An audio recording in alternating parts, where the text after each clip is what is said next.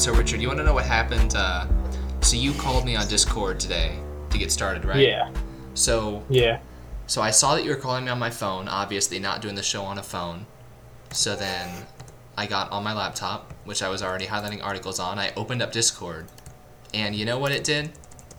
What? Those So for this some is what reason. happens when I try and open up Discord today. I'm gonna click on Discord. The stream can see this. It says, "Oh, must be your lucky day. There's a new update available." It's got a drop-down box. And by the way, Discord has been stuck on version 0.0.1 ever since it came out for Linux, which was like well over a year ago at least, you know. Yeah. And every time you open it, it says checking for updates. And I always just assume since it's an Electron app, like it updates anyway. But they did something where you have to actually update the wrapper. So now it says version Oh. 0.0.2 available. It says, must be your lucky day, there's a new update. And then there's a drop down box. You know what the three options are? What? Ubuntu, and then in parentheses it says deb, Linux, parentheses tar.gz, and the third option is I'll figure it out. Right? Now, if I click like the Linux one, if I click download, then it opens up Arc. And it's like downloading this, and then it wants me to extract the tar.gz myself. Now, I installed Discord with Pacman because I'm on Arch, right? Yeah. So like, I installed it through the AUR. So I was like, oh, I'll figure it out myself. That must be the option where like it lets you not update right now, right? I'll figure it out. So it's like I click OK. I would assume it's going to open up next. You know. Hmm. You know what happens when I click I figured out and I click OK? What? It just exits. And then it won't open And then anymore? it won't. If I open it again, it says there's an update available. Ubuntu, Linux, or you'll figure it out. And you can't open up Discord without having the latest version. So that's another mark in the books for why I don't like Discord, even though I use it. I mean, I thought you were going to tell me that you finally, or that you were in the 5% to get the video calling update, because I know they said they rolled that out today. Well, that's probably what the update is. So I probably do have that. Honestly, Richard, I probably have that 5% Yeah. update. Um, It won't, because I'm not in that group, because I haven't gotten that. yeah, no, I probably got that, but I mean, you'll know when you get it because it's not going to let you open it until you update. Once you do get it. Hello, everyone. I'm Jacob Kaufman, And I'm Richard Bimmer. and this is episode 11 of Rolling Release, our weekly podcast about the perpetual improvement of Linux. How you doing this week, Richard? Pretty good. That's good to So hear. I finally got my main desktop updated. I'm not running Ubuntu I heard. 15.04 anymore. Yeah, I heard you got your main desktop updated. You're not running Ubuntu 15.04. You are now running Ubuntu 17.04. Is that correct? On my laptop, I'm actually running Kubuntu 17.04 as well Huh. as on my desktop now. Interesting. So basically, my laptop is a Chromebook, Right. and I was originally going to go with Antergos and Yeah, KDE that was what I Plasma. thought we were talking about. Yeah. Yeah, but the problem came, there is an issue, basically on a Chromebook, the Chrome BIOS that comes by default doesn't let you install anything else other than Chrome OS. It just lets you enable Linux temporarily. Right. So if you want to natively install Linux on a Chromebook, you have to replace the BIOS with this thing called CBIOS, which is an open source one. Okay. Unfortunately, it's a very basic, lightweight BIOS, which means it didn't even support. When I went to boot the Antergos Live USB, Uh-huh. it said GFX boot error and would not start, Huh. like at all. Did you It wouldn't try go past any that like stage. grub flags or anything to get it to go past that? Or like text No, 'cause mode I or didn't know anything? how to No. modify it, but Huh. because it gave you. It said had 4 different options. Right, Like well, had no. event test, it had start. It Yeah, had you can several always other type in things. grub though. If you hit like E, it drops to command line. But Oh, I didn't know But- that. anyway, If I'd so known you that- got Ubuntu working though, and then the screenshot on your Twitter is of regular Ubuntu with Unity, which I was about to. I actually almost responded to your tweet saying, "Why did you just install Unity? We've been talking about how this is going to go away." So what happened there? Well, basically, I was going to install vanilla Ubuntu Yeah. and then download KDE over top of it. But shortly after making that tweet, I added a back port that I was looking up, and it Okay. ended up just not working that well. And then I Right. realized since I looked into Kubuntu, and Kubuntu was caught up with KDE Plasma 5 anyway, Right. so I just figured I would. And at that point, 'cause Well, I'd somehow I don't think it's after up- caught up, but it's like fairly up to date. Yeah, it is at least using I think 5.9. Is it? Is it using? Yeah. I didn't think 5.9 was out back in April, but it might have been. I mean, what am I using right now? Let me check I what don't I'm know how using. chat. Oh, I'm using 5.10 right now, so maybe you do have 5.9. Now, if you had gotten KDE Neon, that would have gotten you 5.10, but Kubuntu is probably better if you're just a normal user. So, Other than the Software Center, Discover right, crashes yeah. all the freaking time. So I'm we gonna had actually just a download Ubuntu's. we had a user in our chat room. Who was that random dude that kept asking me about that? About Discover crashing. Right, we had a user in our I chat room that think, kept yeah. asking us about if we were having the problem with KDE Discover crashing, which I told them I never use Discover. Now I have it installed right here. Let me open up Discover, and Like yeah, half the time when I search stuff, it crashes as I'm typing a when you search. search. So like, what's something you searched? Dropbox, when to install that. Discord, Dropbox. Skype. I had to install a bunch of Well, things I doubt those are going to right be after. in your repos, so you probably wouldn't be able to use Discover to install those anyway. But see, when I search, it doesn't come up with any Well, results because it just has add-ons and Plasma like widgets because it knows that I'm on. Dropbox was in my repos. Was it? Yeah, Huh. I didn't even know there was a Dropbox for Linux anymore. But anyway, so maybe you that's the issue you because there's 1704 repos and they're a little out of date. you do have well, I might just not use Dropbox a whole lot, but you do have problems with Discover, is what you're saying. Yeah, All right. I'm gonna I install the Nautilus one. even when I am wait, you installed Nautilus. Dropbox Nautilus, the one that Oh, supports that as so opposed to Azure's Dropbox. that's a Nautilus plugin, and it works on Dolphin. Yeah. Huh. Interesting. Well, it's a Nautilus Dropbox is an extension that integrates the Dropbox into the service from the GNOME desktop. But KDE it seems to work with, not just it just doesn't work perfectly with it. Okay. Well, you've got Kubuntu 17.04 on both of your computers, is what it sounds like. Yeah, because I Awesome. wanted to have them. Originally, I was thinking of trying to go Antergos on my desktop, but at the same, I kind of wanted to have the same Yeah, that then makes back end sense. to a certain point, Yeah. so that if I was using an application on one, I knew it would work the exact same way on the other. Right. Yeah, that makes sense. So yeah, I that's had been having cool. issues with Elementary OS for a while on my laptop. Mm. Particularly, it had some issues with Eclipse, like and the newest versions of Eclipse for some reason didn't work with the older version of Elementary OS that I had installed, Yeah. and so it had causing some issues with that. Yeah, So that's I'd wanted to actually reinstall on my laptop for a while, and I figured I'd use it as a test bed before I did that on my desktop. that is really interesting that you're using Kubuntu because when KDE Neon came out, a lot of people saw that as making Kubuntu a lot less relevant. But you should definitely keep us updated with how that's working for you. All So right. yeah, we'll talk about that in future shows. So we are going to get on to our first story this week. Firefox. Well, this is a horrible headline for a very big story, but the headline here is Firefox may be getting a new logo, Richard. So Yeah. so yeah, really what this is talking Uh, about is that Firefox is getting an update where everything is getting better. But of course, this person chooses to write an article about the logo specifically. See, it's in the very first paragraph of the article. Almost every inch of the browser benefits from a refit or refresh. So we were just talking a few weeks ago about how Firefox is getting to be less relevant. It's gotten very slow and sluggish and just not good performing compared to other browsers, right? Yeah. And And how a lot of people also were using it less. yeah, and we got a lot of comments on YouTube from people saying they were sticking with it and waiting for this new update. It looks like it might pay off for them because, yeah, there's going to be big leaps in performance here. There is a new Microsoft Edge inspired UI in the new Firefox, Firefox 57, which is coming later this year in like September or October, I think. Now, remember when I saw a screenshot of Microsoft Edge, I actually thought it was Firefox. Remember when I said that? And then got corrected in the No. comments section for that. Oh yeah, somebody called me out in the comments and said, "You said that was Firefox. That's Microsoft Edge." And I responded saying, "Whoops," but I wasn't completely pulling that out of nowhere. I knew that the new Firefox thing looked pretty similar to Edge. But yeah, as OMG Ubuntu reports, there is a new Firefox logo coming soon, possibly. It's not actually a huge redesign. It's just like making it less 3D and more flat, which is kind of the trend these days anyway. Yeah. Yeah, looking at these 4 logos that they've ever had, like, honestly, I could use any one of them and be fine with it. I don't know why they feel the need to put resources into that right now, but, Yeah. you know, I Kind of mean, like how when Google's redoing all the emojis on Android for some right, reason. right. It's I like, never no, understood. yeah, Mozilla's not the only one wasting resources on logos, but I just don't get why everyone does that. But, I mean, like the 2013 one looks adequate to me.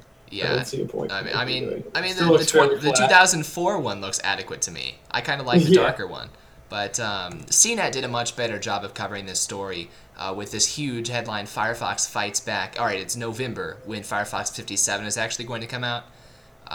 So yeah, if you're using Firefox and you're thinking about switching, wait until November 14th and then possibly switch if you still don't like it. But right now, Google Chrome accounts for. Now, Richard, do you have the article pulled up right now? Um. If you don't, then don't pull it up. Okay, I don't. All right. I'm actually looking at your screen though on What? stream. Oh well. What do you? How much market share do you think Google Chrome has right now, off the top of your head? Probably like 60%. I'm just gonna guess. 60%. All right, that's a little high. It's 54% right now. Now that's talking about PCs, tablets, and phones. So like Okay. everything, 54%. Well, with Android, they would have a good chunk, I would imagine, because like most Right. people probably just stick with Chrome by default on Android. Right. Let's see here. Safari has 14%, probably mostly from iPhones, and then Firefox has 6%. Now that's talking once again. That includes the desktop market. Firefox has 6% of the market share, but yeah, they're basically making this huge release, which is going to improve a lot of things. So we're going to scroll down in the article here, and basically the Mozilla CEO says, quote, "It will be night and day, this new version of Firefox." And Richard, we've been talking kind of about Quantum Flow and like Photon. That was one of the projects we talked about, right? We've been talking about these different projects with these crazy names, making Firefox better. The CNET article kind of breaks down exactly what they all are. So Stylo accelerates formatting operations. So that's formatting specifically like CSS. Quantum Flow is the one that improves rendering. But do you know how it improves rendering? No. They're fixing bugs that slow down the rendering. Okay. So like that makes sense, but I didn't nobody's ever put it like that before. They're fixing slowdown bugs. They're not just magically making it faster. Yeah, that's a nice. They at least went that kind of level of detail in this article then. Yeah, Quantum Compositor speeds website displays up, and the new web render framework is going to be in place. Now, it won't actually be in use yet, but they're laying the groundwork for basically a GPU rendering for your web browser. Oh wow, that's pretty cool. So yeah, that's going to be very nice once it comes along. But yeah, they are also massively redoing the UI for Firefox once again. Now they say gone are Firefox only features like a special box just for launching internet searches. So Firefox and Opera and lots of browsers used to come with a separate search box, right? Yeah. You had your URL bar and a search bar. Now it's funny I because mean, mine still has that too. Right now, my Firefox browser. right now, are you going to remove it though manually, or are you going to leave it there? I'm probably just leaving it there because 'Cause- I didn't really know you could easily remove it. Yeah, honestly, the first thing I always do when I install a new computer is I open up Firefox and I customize it the way I like it. I take the home button off, I take the search bar off, and yeah, taking the search bar away is just as easy as moving the back and forward buttons or anything. Like Firefox is already very configurable. But yeah, it's going to be much more sane by default now. It won't be cluttered up by default, which is the more important thing for capturing new users. They're also going to have a preferences search tool, which Firefox is getting to have a lot of preferences, I suppose, and this is going to let you search through preferences to find settings that you need easily. And that is, I really want that because in Chrome I can just, if I want to temporarily I don't disable know. JavaScript I'd or rather stuff. I'd rather they just like have them in an organized way where I don't need to search. But Yeah. I guess that's. I mean, just, I don't know. Also, the naming was kind of bad, I think, Yeah. in their settings. there is going to be a new preferences. section It's of. vague. Yeah, there is going to be a new section of the preferences just for performance, and that is actually in this other article here that OMG Ubuntu talks about, that's already in the new Firefox 55, which was out yesterday, I think, and I installed it today. There's a new performance section listed under Preferences General. You can enable and disable hardware acceleration, set a multiprocess content limit, things like that affect the performance of your browser. Before we leave the CNET article behind, though, like I said, they are ditching Firefox's curvy tab shape in favor of the rectangular style of Microsoft's Edge browser. So you can feel free to make that, get those confused just like I did on camera a couple weeks ago. Feel free. And then, yep, they've got a couple more quotes from Mozilla's CEO here. Firefox didn't keep up with the market and what people really want. Using Firefox always feels like being a step behind, says a programmer who's worked on Firefox. And then this article also, it talks about a lot of the background, like why they've been falling behind, the Firefox OS, quote, distraction. which is kind of sad to just sum the entire multi-year project up as a distraction. But basically what it was. So yeah, if you're interested in Firefox, there's a whole lot of political open source political type stuff in this article. I'll definitely link at the show notes. Check that out.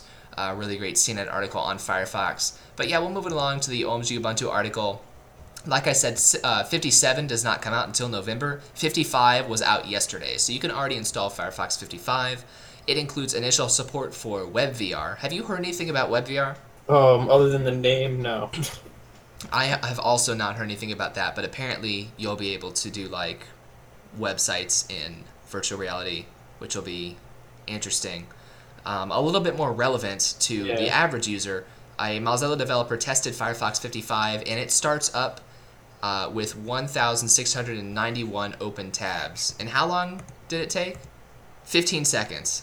It took 15 seconds to load 1,600 tabs. It took Firefox 51 8 minutes. Right. And I could tell when I installed the new Firefox 55 today, I could tell it was faster to open up because I don't have 1,600 tabs open, but I've got probably around 100 open, and it opened up really fast. And it because it's multi-process, actually multi-process now, and one tab loading doesn't slow down another tab loading. And honestly, when my computer has as high spec of internals as mine does, it shouldn't take 8 minutes to open up 1,600 tabs, So yeah, the fact that they've got that down. Not properly distributed if you're doing that. You're not using multi-cores. Yeah, but this graph shows it.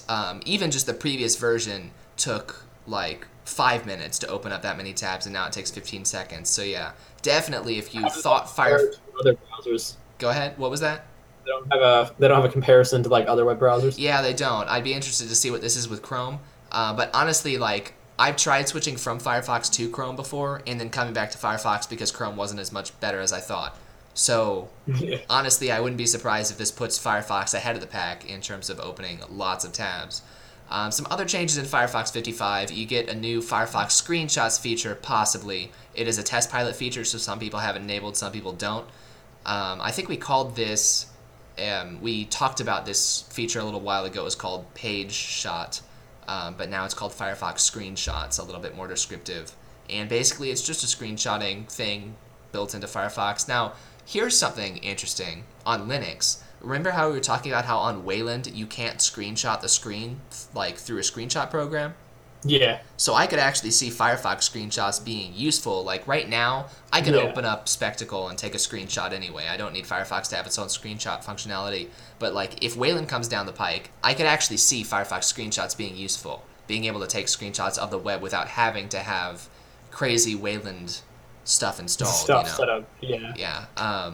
If you don't see that icon to take screenshots, you can opt into this via test pilot. That's really nice that Mozilla lets you opt into these A/B tests.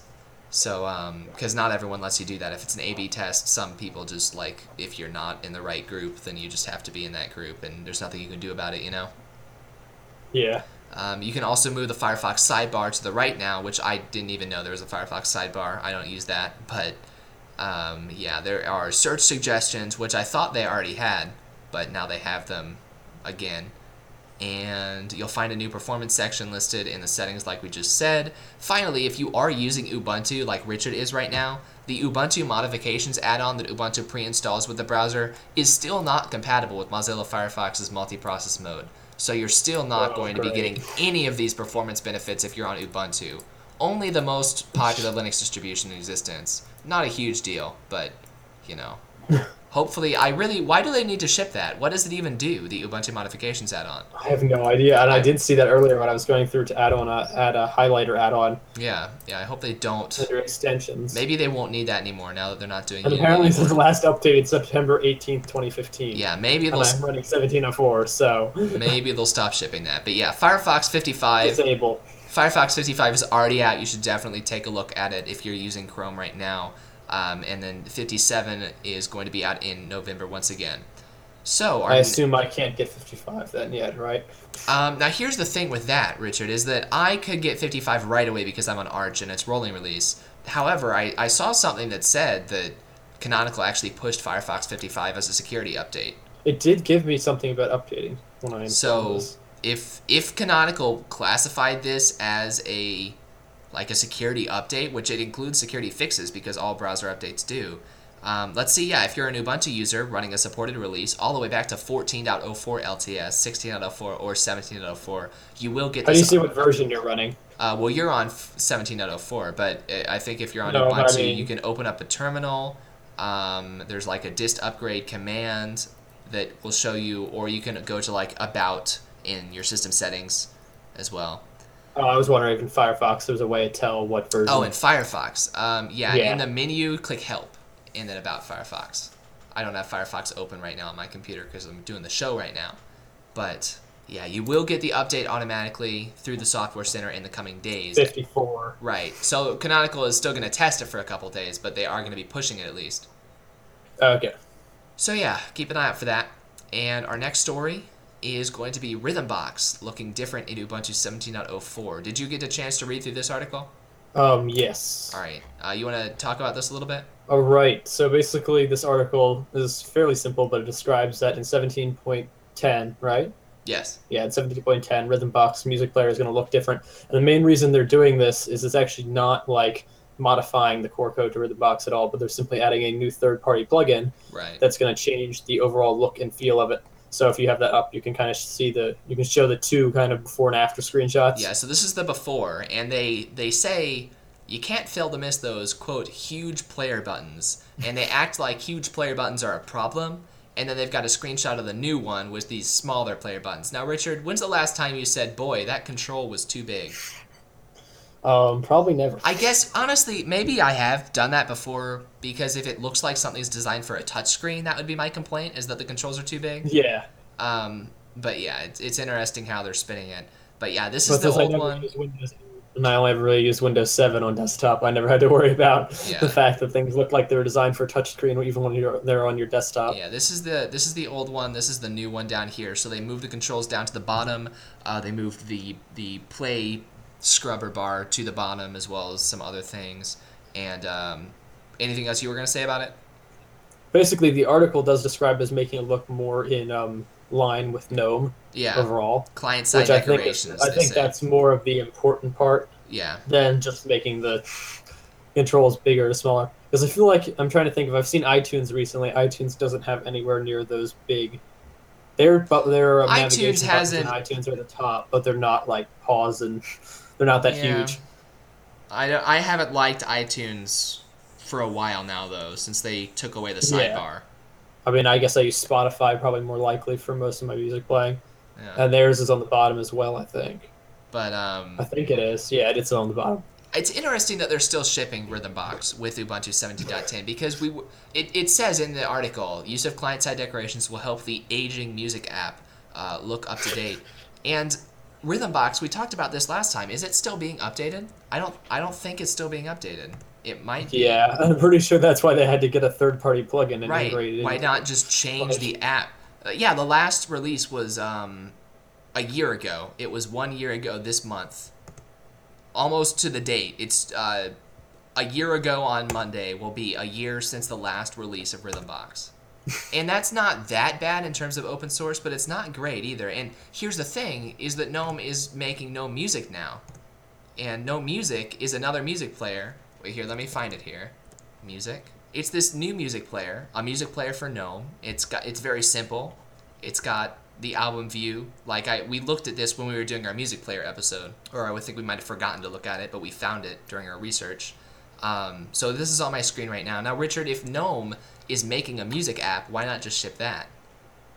Yeah, I mean, at a certain point, that makes much more sense. Yeah. Now I think. I don't know if this is more of just a stopgap measure in between 17.10 and Yeah, I think that whatever they're GNOME going to do in Music 2018. is kind of in beta right now, and it wasn't super stable when I tried it out, so that might be why they're still shipping Rhythmbox. But it is interesting that they're going through this effort to make it look better. I mean, I just also wonder how many people really use a native application to play music anymore, or how many people would just use Spotify. I or, use a native application, and other we talked. services. We talked a lot about that during our music player episode. I don't remember what episode number it was, but go back in the archives. You can find it if you're a new listener here. But me and Mark talked about why, I like to own my music. I don't like the idea that if I don't pay you next month, I don't get to listen to anything at all.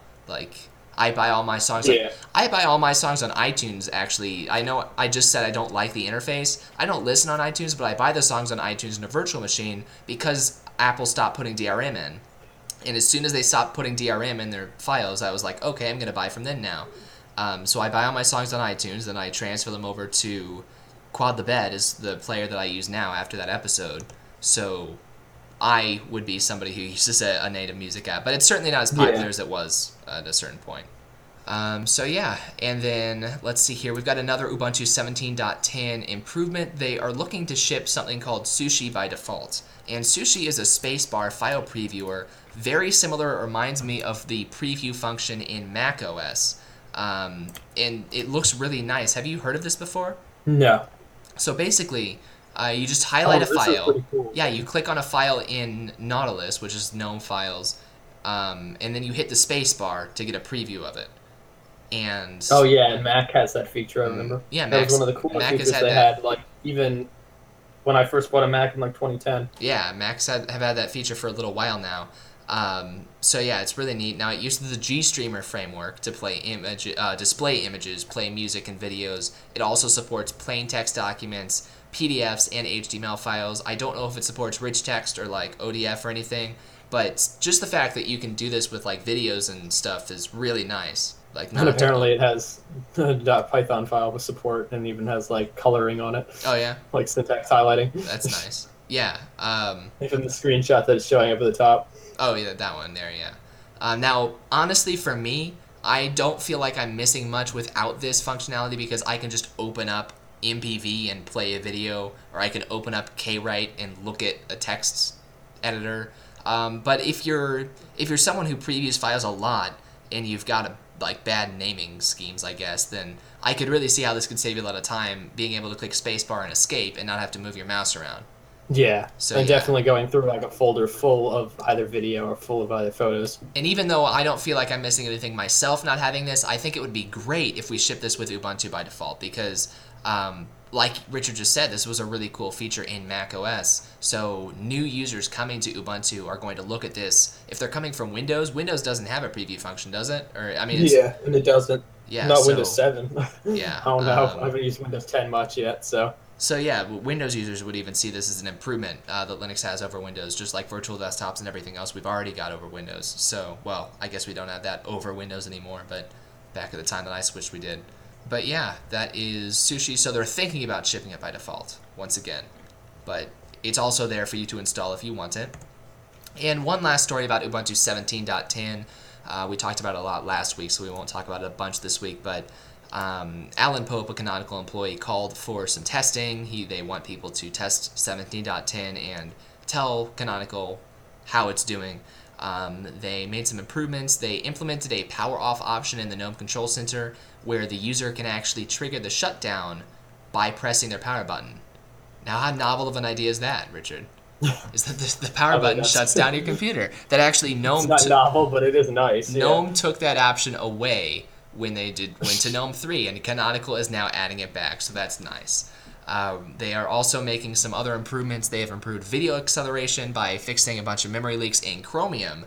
Now this is interesting, and they've patched Chromium and saved 50% CPU usage when viewing videos on Intel hardware. But Richard, now you just installed Ubuntu, and I see a Firefox icon in the dock. Does Ubuntu come with Chromium? No. So why do we have Canonical patching Chromium? I don't know. It's that like they just assume It's nobody's funny going that they to just use casually patched it, and Nobody- like fixed 50% they just- of the stuff that like hasn't been done yet. They say we're going to ship Firefox by default, and then they assume nobody is going to use their default browser. They assume everyone's going to install Chromium, and then so they patch Chromium to make it better, and they pitch that as an improvement to Ubuntu. So that's interesting what happened right there. They've also made some other improvements to... Did they only contribute this patch in their version, or did they at least put it all the way up the chain for everyone to get? I do not know. That's a good question.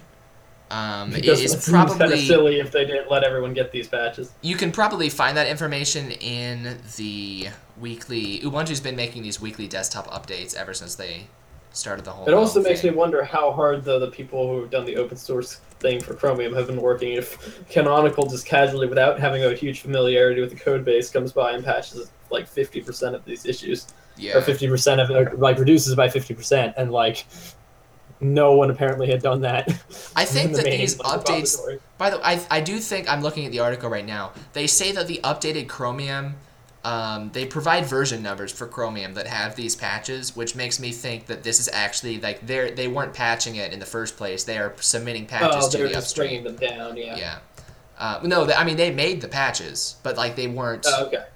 There was never a time when they were applying these without Google. They've just been making the patches for Google.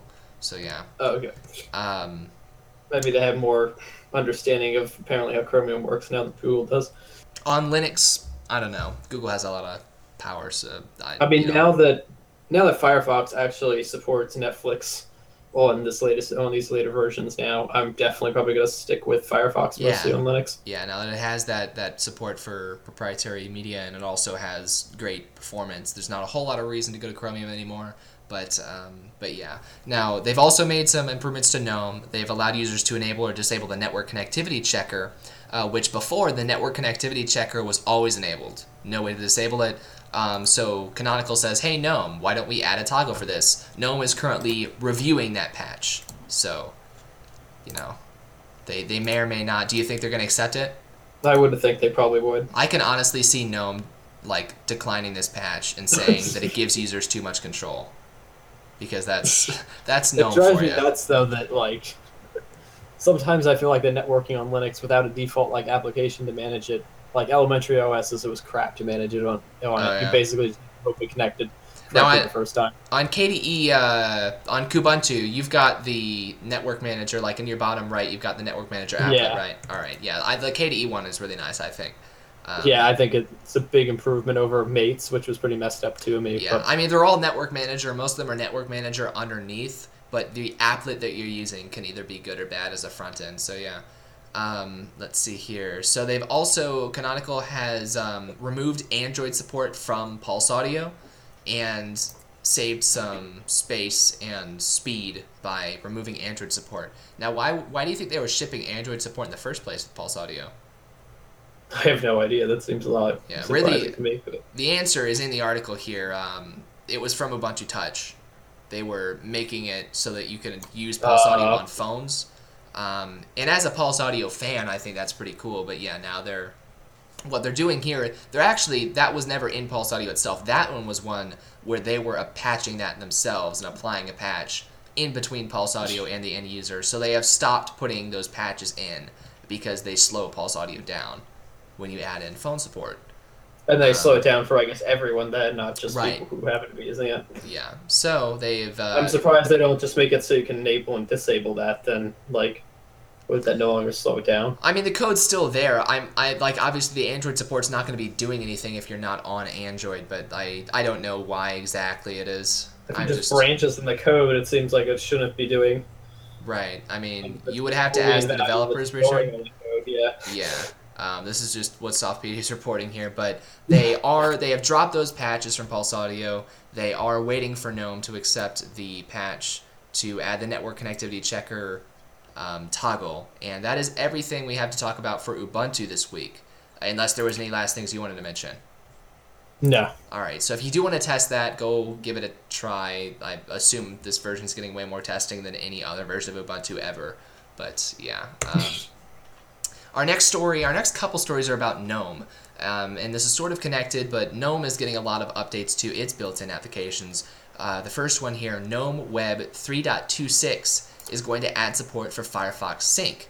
Now, back in March, the developers said that they were planning to implement Firefox Sync in GNOME Web. And Richard, have you ever used GNOME Web? No. All right, it's So also that's the default browser in GNOME? That's not. I mean, it's the default browser in GNOME, but it's not the default browser in Ubuntu or any other distribution. It's just if you install Arch with GNOME, you might get GNOME Web.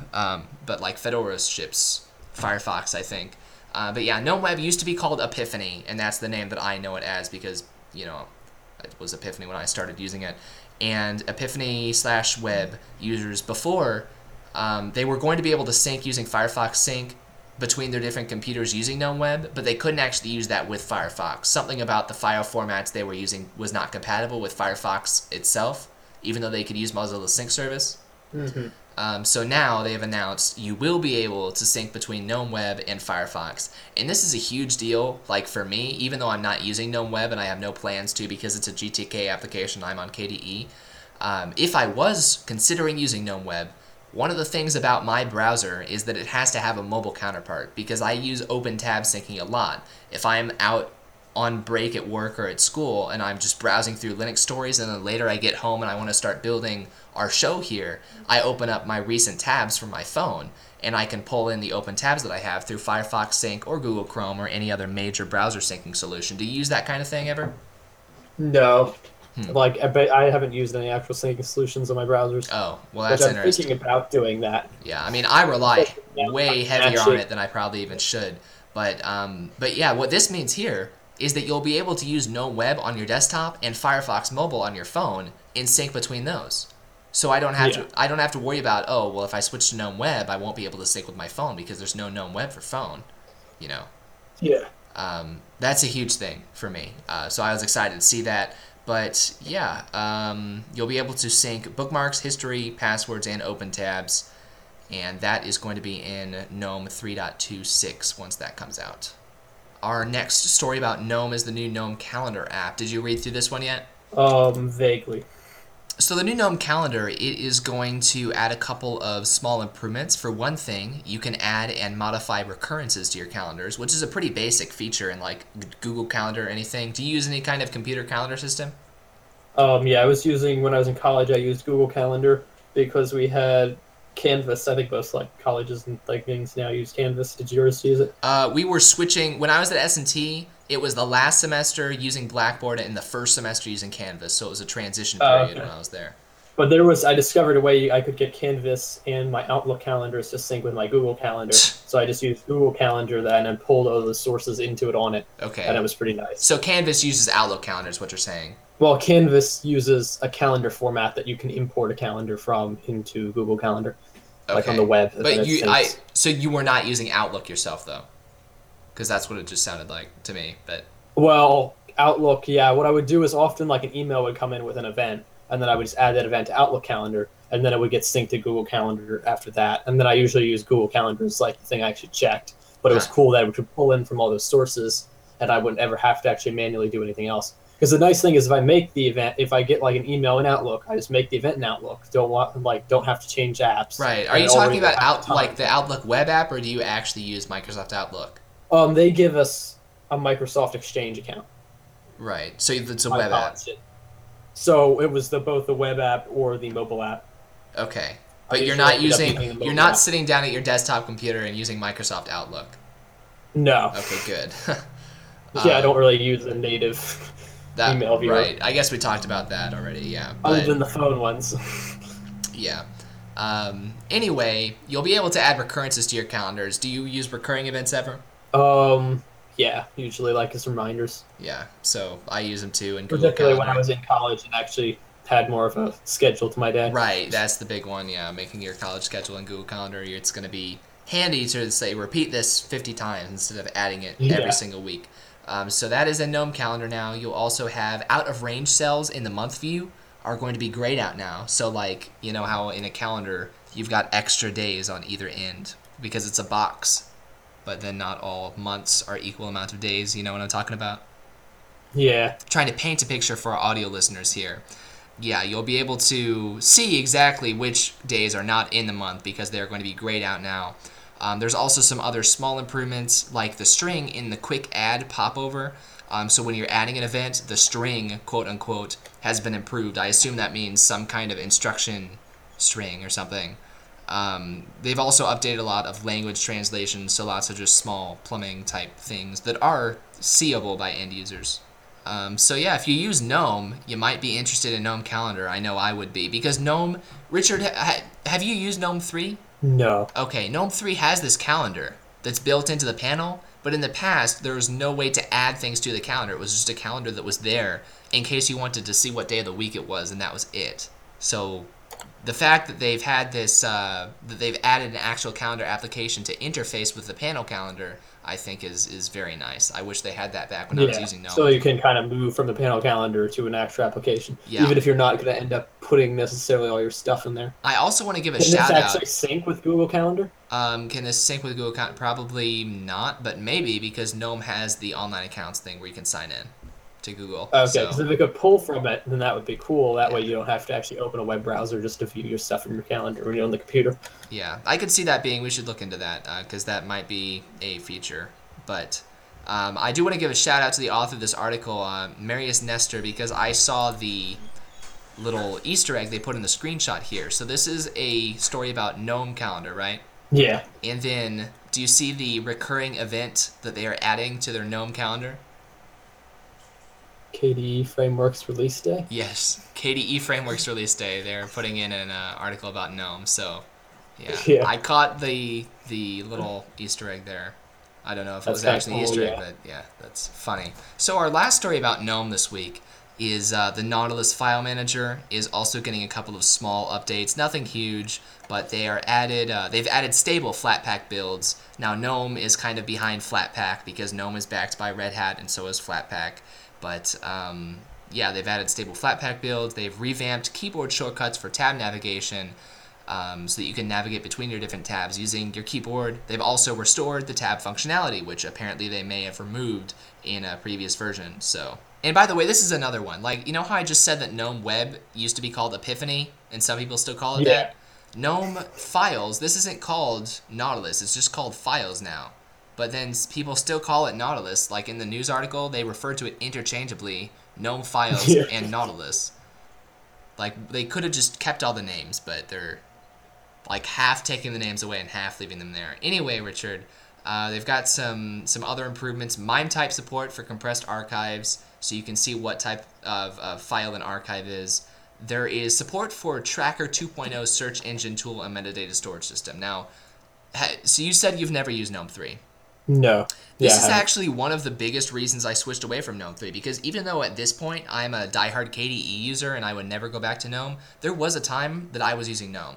And the reason why, one of the big reasons I switched off of it is because there's this thing in GNOME called Tracker. You know what it does? It constantly searches through all of your files, opens them up, reads all of their contents, and logs them in a database on your computer. And it's not going anywhere. It's open source, but it's still annoying because it's accessing my hard drive all the time.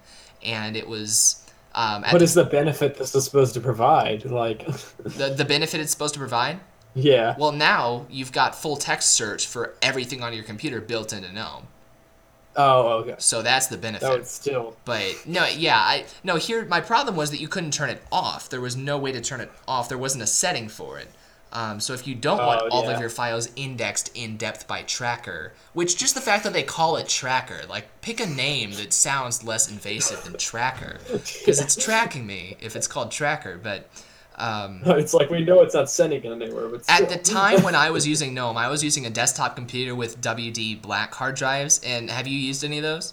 They No. are- They went to Toshiba. They are really loud. They are extremely loud hard drives. So like just all the time I'd hear just all this grinding on my hard drive, and I open up IOTop. What's doing to that on my computer? It's always Tracker. So that's one of the biggest things that made me try KDE again after I was comfortable with GNOME. And now Tracker 2.0 is out, which I'm delighted great. to hear.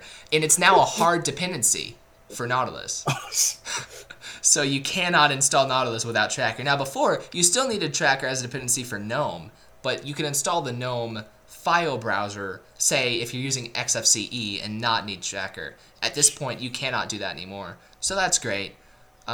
There's also Nautilus extensions. There's like this extension system they're working on, sort of like Firefox extensions or GNOME extensions, but for the file browser specifically. You can now decompress archives on remote locations. They've added some tablet controls for common actions. And yeah, there is also full text search capabilities in both GNOME Shell and the new Nautilus. So thanks to that Tracker. They have also... I mean, the extensions idea is pretty cool, I think, for Yeah. having like a file, for being able to extend the file browser. I mean, just off the top of my head, I would say I don't know why they need that, but like GNOME extensions have been such a huge hit, I can see with GNOME Files extensions also being a thing. Yeah. So yeah, they did fix an issue with Control-Z keyboard shortcut. Obviously, that's the undo keyboard shortcut. So now you can use it to undo the text that you're typing when you're renaming files. Oh, that's convenient. It is I would convenient. probably never think of being able to use it in that sense because I always feel like I would have done anything. But Right. I think I've used it on KDE here, but yeah, they call it fixing an issue, so I assume it worked properly at one point. But yeah, they also display so here's just some more nice little polished things. It now displays an error if you try and batch rename to nothing. It says, hey, that text box is empty, you can't do that. Whereas before, it presumably would have tried to do it and failed. They've also added the ability to disable the zoom button when the percentage is set to 100%, because if it's at 100%, you don't need to zoom in or out unless you're like trying to do that. They've also disabled the create link functionality when the keyboard is empty. So if you copy a file in GNOME, you can right-click and create a link, which is like a shortcut on Windows. But then at this point, they have grayed out that option when there's nothing in your clipboard, which just makes sense. Like I said, this is just little polished stuff.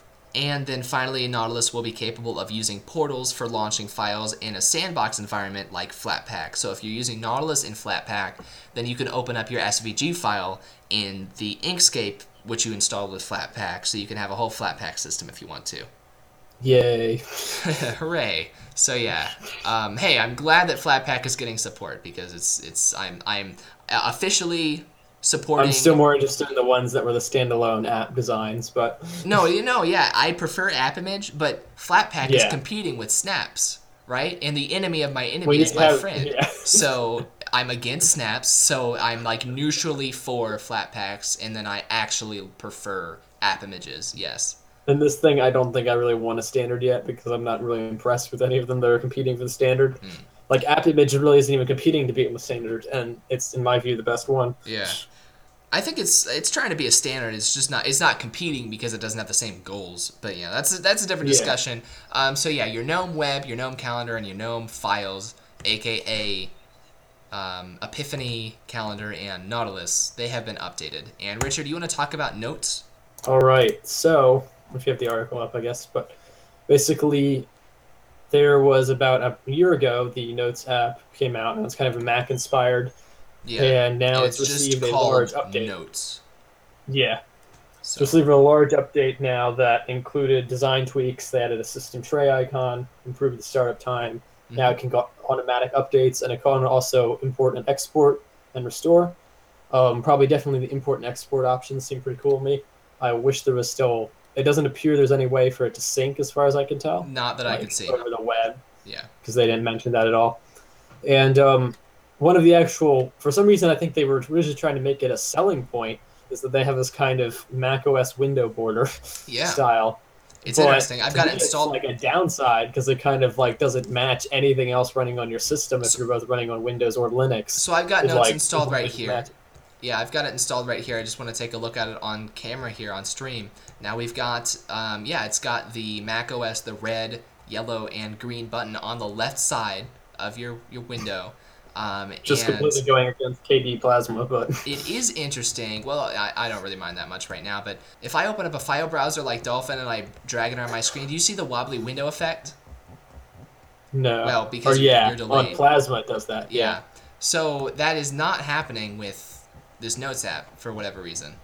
Like the wobbly window effect just ignores. Here, like it still does the minimize effect that I've got, which is funnily enough the macOS minimize effect. But yeah, this is what it looks like. There's a little bit of a UI bug here. Do you see how the time for the note goes below? Yeah, that's cut off. Do you see that cut off? Yeah. The stream can see it cut off. And then once I start another note, then it's cut off. Actually, like you can't see that part. But that's a font issue. But aside from that, it's a pretty nice app. Like you can click your menu here. Yeah, they're off. Yeah. Hide the notes list, show the notes list. You can import or export notes, but you cannot sync yet. Now, I would never be able to use this because it can't sync. Right now, I'm using a notes app called Standard Notes, and it syncs. Before that, I was using Turtle, which syncs, and they're both also encrypted. This one is just for one computer, which is just like the macOS Notes app, aside from if you're using iCloud. But Yeah. a lot of people use like the Notes app on their iPhone just to keep one-off notes. So if you're around your computer all the time, then I could see this still being useful even though it doesn't sync, just for simple stuff. Yeah. But for me, since I'm like trying to get both my laptop and my desktop running the exact same thing, essentially, and for the most part to be able to sync, I Oh really would yeah. want a note system that Now could definitely sync between them. here's a Which is why I'm question. going to try and look into Firefox Sync as well soon, particularly for that. Right. Here's a question. Where does it store the notes? I don't know if the article mentioned it. So I don't Because it remember is reading that in it. now this is an Electron app. If you didn't notice, this is an Electron app, which means it's a web app running in Chromium. You can't tell because they did it really nice, but this is an Electron app. So I wonder where it actually saves your notes, because if they do save them somewhere, then what you can do, Richard, is you can set up like sync thing just on both of your computers to sync it between the two. Yeah. But of course, that's a workaround that you'd like to not have to be able to do. Did you have anything else to say about this? No, other than basically they mentioned at the end of the article there's no pre-built installers for it. You obviously said that you can get it on the AUR It's in the latest AUR. copy. Yeah. And you can also get it on GitHub and just have to build it from source for those instructions. But Yep. other than that, those are probably the two main ways to get it right now. Now, they did say at the time of writing this article, the Snap app was not updated yet. I do believe that has been updated at this point. Okay. I can check here, I think, by starting a download. Oh, no, the Snap download name is just random letters and numbers, so that's great for Snap. But Does it also have any... No, updated July 8th, 2016. Yeah, it's not been updated recently because it was published April 25th, 2016. So it is only Okay. a little over a year. Well, it's now a fair amount over a year. all right, well, It's about a year and 4 months old. their packaging is a little off par, but at least they're still updating the program itself. There are some features. The instantaneous search feature is the headline feature for this app, apparently. So I can search, test. Oh, that was pretty instantaneous, to be fair, yeah. Of course, you have two Well, notes, yeah, but- I only have two, but I assume it's going to be just that fast no matter how many you have, Richard. I don't know if that's true, but I Yeah. assume. They've also got a decent crop of keyboard shortcuts that make it easy to move between your notes without taking your hands off the keyboard. Some of the features planned for next release, folders and tags. I am not looking forward to that. The person in this article says, I'm looking forward to those. This is Jacob speaking. I am not looking forward to those. My least favorite thing about standard notes, and I don't want to open up my standard notes right now because I don't know what notes I got right now, but standard notes, great interface. It's got a left sidebar with tags, and I can't close that sidebar.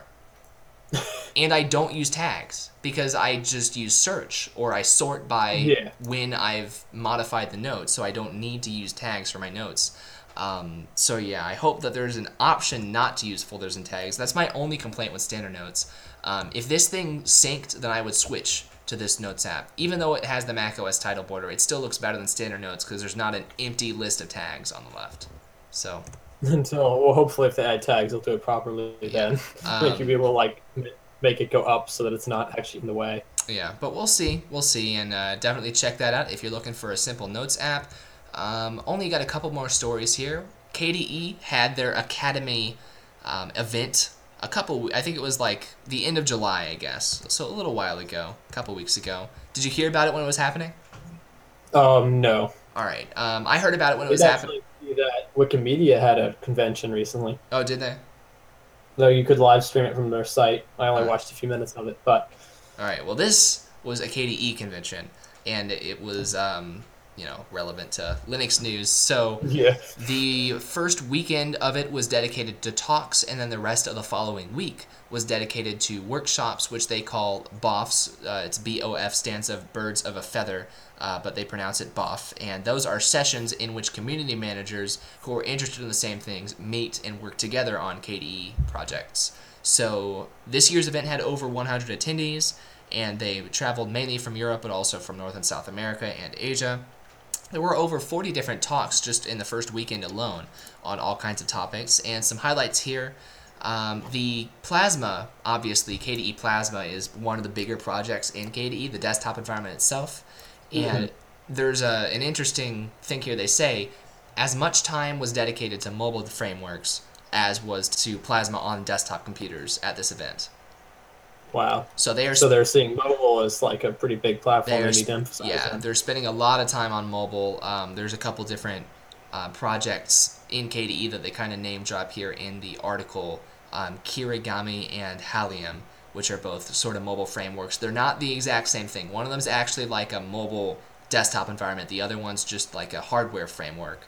But yeah, they are definitely taking a lot of look at making an at least a desktop environment for mobile. Maybe not a whole operating system, but they want to make it possible for people to make operating systems for mobile phones. So we'll see where that goes. They are working on porting KDE applications to Wayland. They are working on packaging KDE apps for Flatpak. So lots of modernization things, future-proofing. There's a video here where they talked about the new applications lifecycle policy, and we're not going to watch it right now, but I did watch it before, and it is an interesting watch. They actually, if you just click play right here, it starts 2 minutes in, but I rewound it to the beginning and watched the entire 5.5 minute thing where they're talking about a lot of the things they did. But yeah, there's a new applications lifecycle policy. Now, Richard, you're a developer.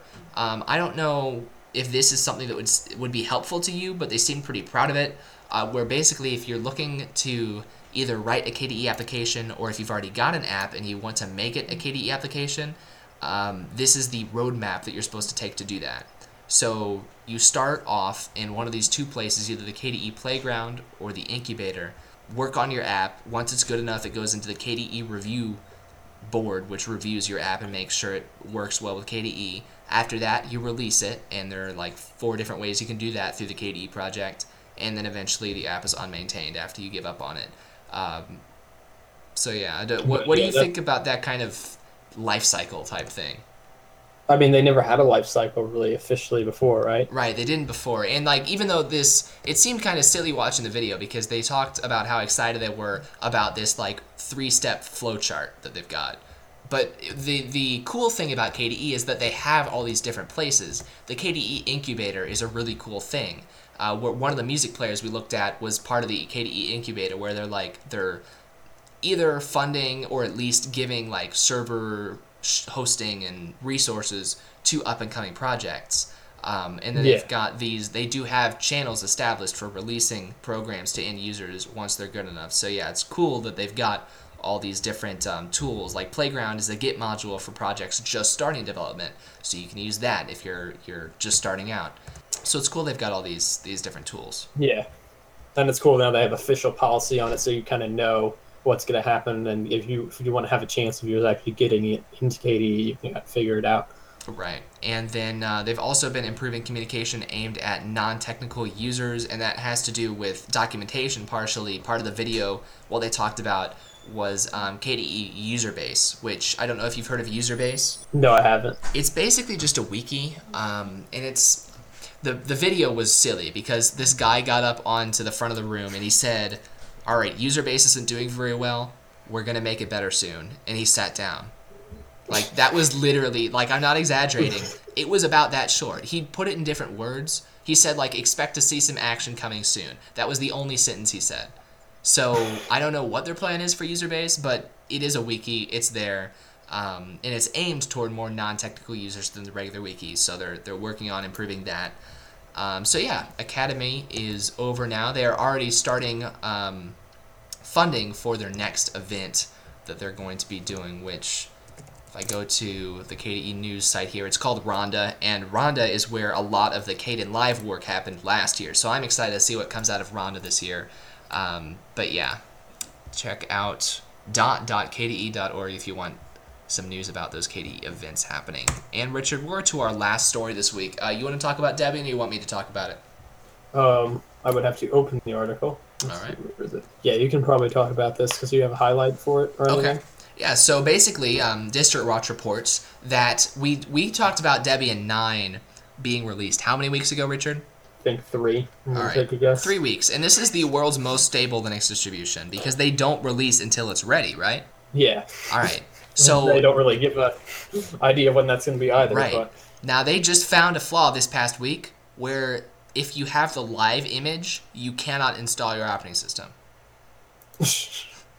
And it's gone like 2.5 weeks without them finding it. Now, the standard installation media works perfectly fine, but the live media, where you can boot into a live environment, like it had a fatal flaw where you couldn't install from it. So basically, Debian is now saying, all right, guys, do we actually need this anymore? Is anybody using this anymore?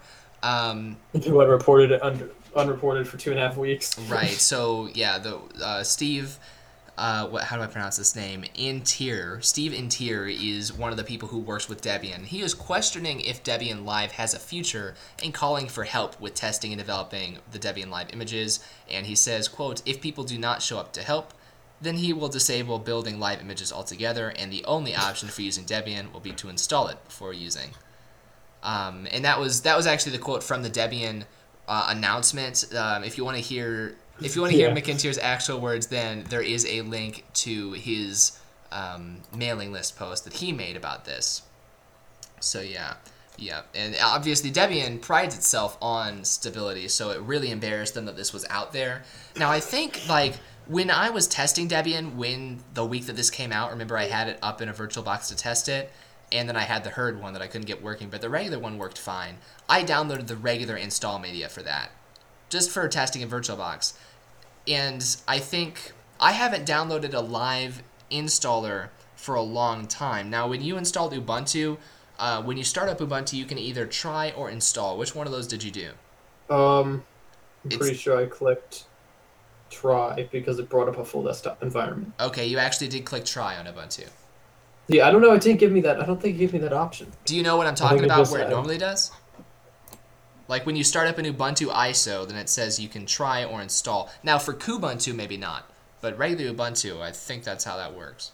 Then I probably clicked install. But, well, yeah. Like, I mean, the try feature isn't really... Yeah, I don't see how it would be... It's nice. It was kind of important to have live CDs because in case... I always think that, particularly with a Windows system, if it gets infected, I always want to have some sort of live CD people boot in. Here's the thing about that, though. I don't know if every distro needs a live CD in a certain way.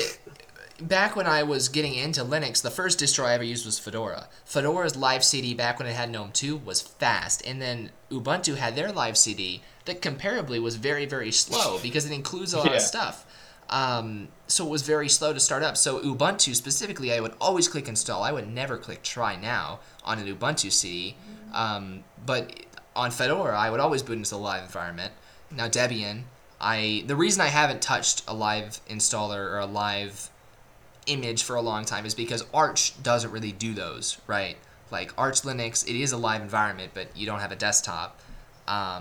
Antergos has a live desktop, I guess, so that's technically one. But yeah, if you're installing Debian, have options. When I went, since I was doing it on when I was doing Ubuntu on my Chromebook, I didn't even have that option because it just went the black screen. And then if you typed help and then pressed enter after the GFX boot error, like that was the workaround that I saw on Launchpad in one of the bug reports. Okay. And so that only gave you the option to then boot into a live environment. Then there was like on the desktop there was a like shortcut that said install. Okay. And from there, then I just went and ran it.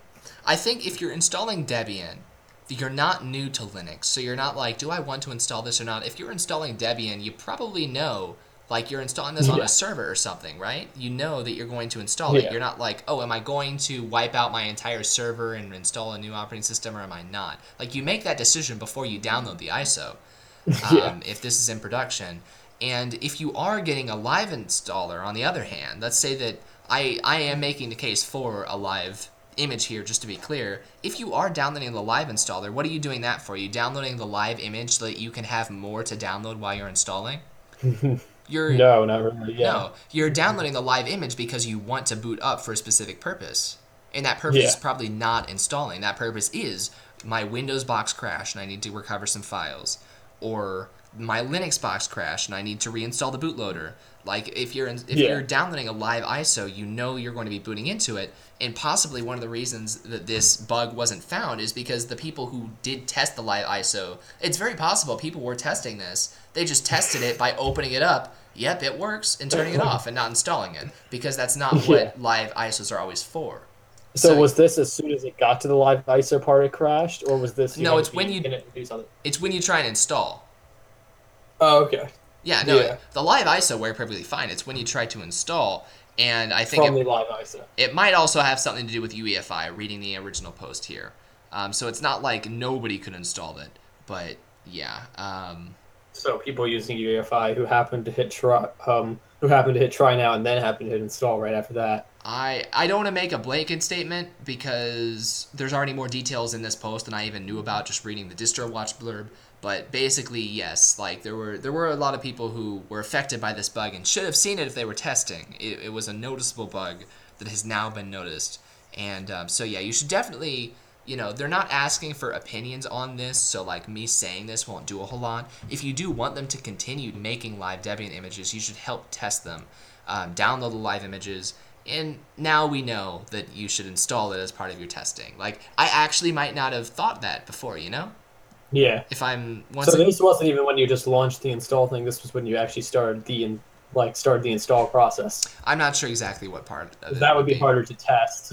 Right. Like if you didn't want to actually wipe and format your drive. Well, the people who are testing these are doing it either on test computers or they're doing it in virtual machines. You're not going to be. Yeah.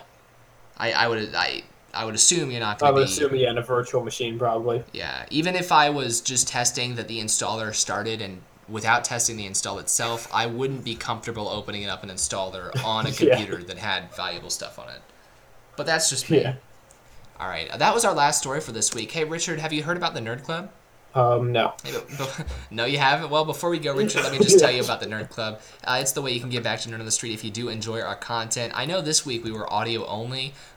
Video will be back next week. You know what, Richard? This actually strikes me as ironic because remember when the Linux well, you might not remember, but the Linux Action Show tried to go audio only once? I flipped out about it, Like, I was like, never, ever will I ever make an audio only show and put it on YouTube. And then we have. Here we are. About to. This was extenuating circumstances, though. Next week, I'm hoping to be back with a camera. And so, yeah. Thanks, everyone, for watching this week. But, yeah, if you enjoyed the show this week, join the Nerd Club, nerdclub.knots.co. You can join through Patreon or through our own website. It's only $3 a month. So just, kick a few bucks our way, and we'll be able to make more videos with more cameras so we can actually have video on our next video. Yeah. So, nerdclub.nots.co, and that is the show for this week. Hey, if you want to find me throughout the week, you can go to @JacobGKAU on Twitter. Richard, where can people find you throughout the week? Glorif22 on Twitter.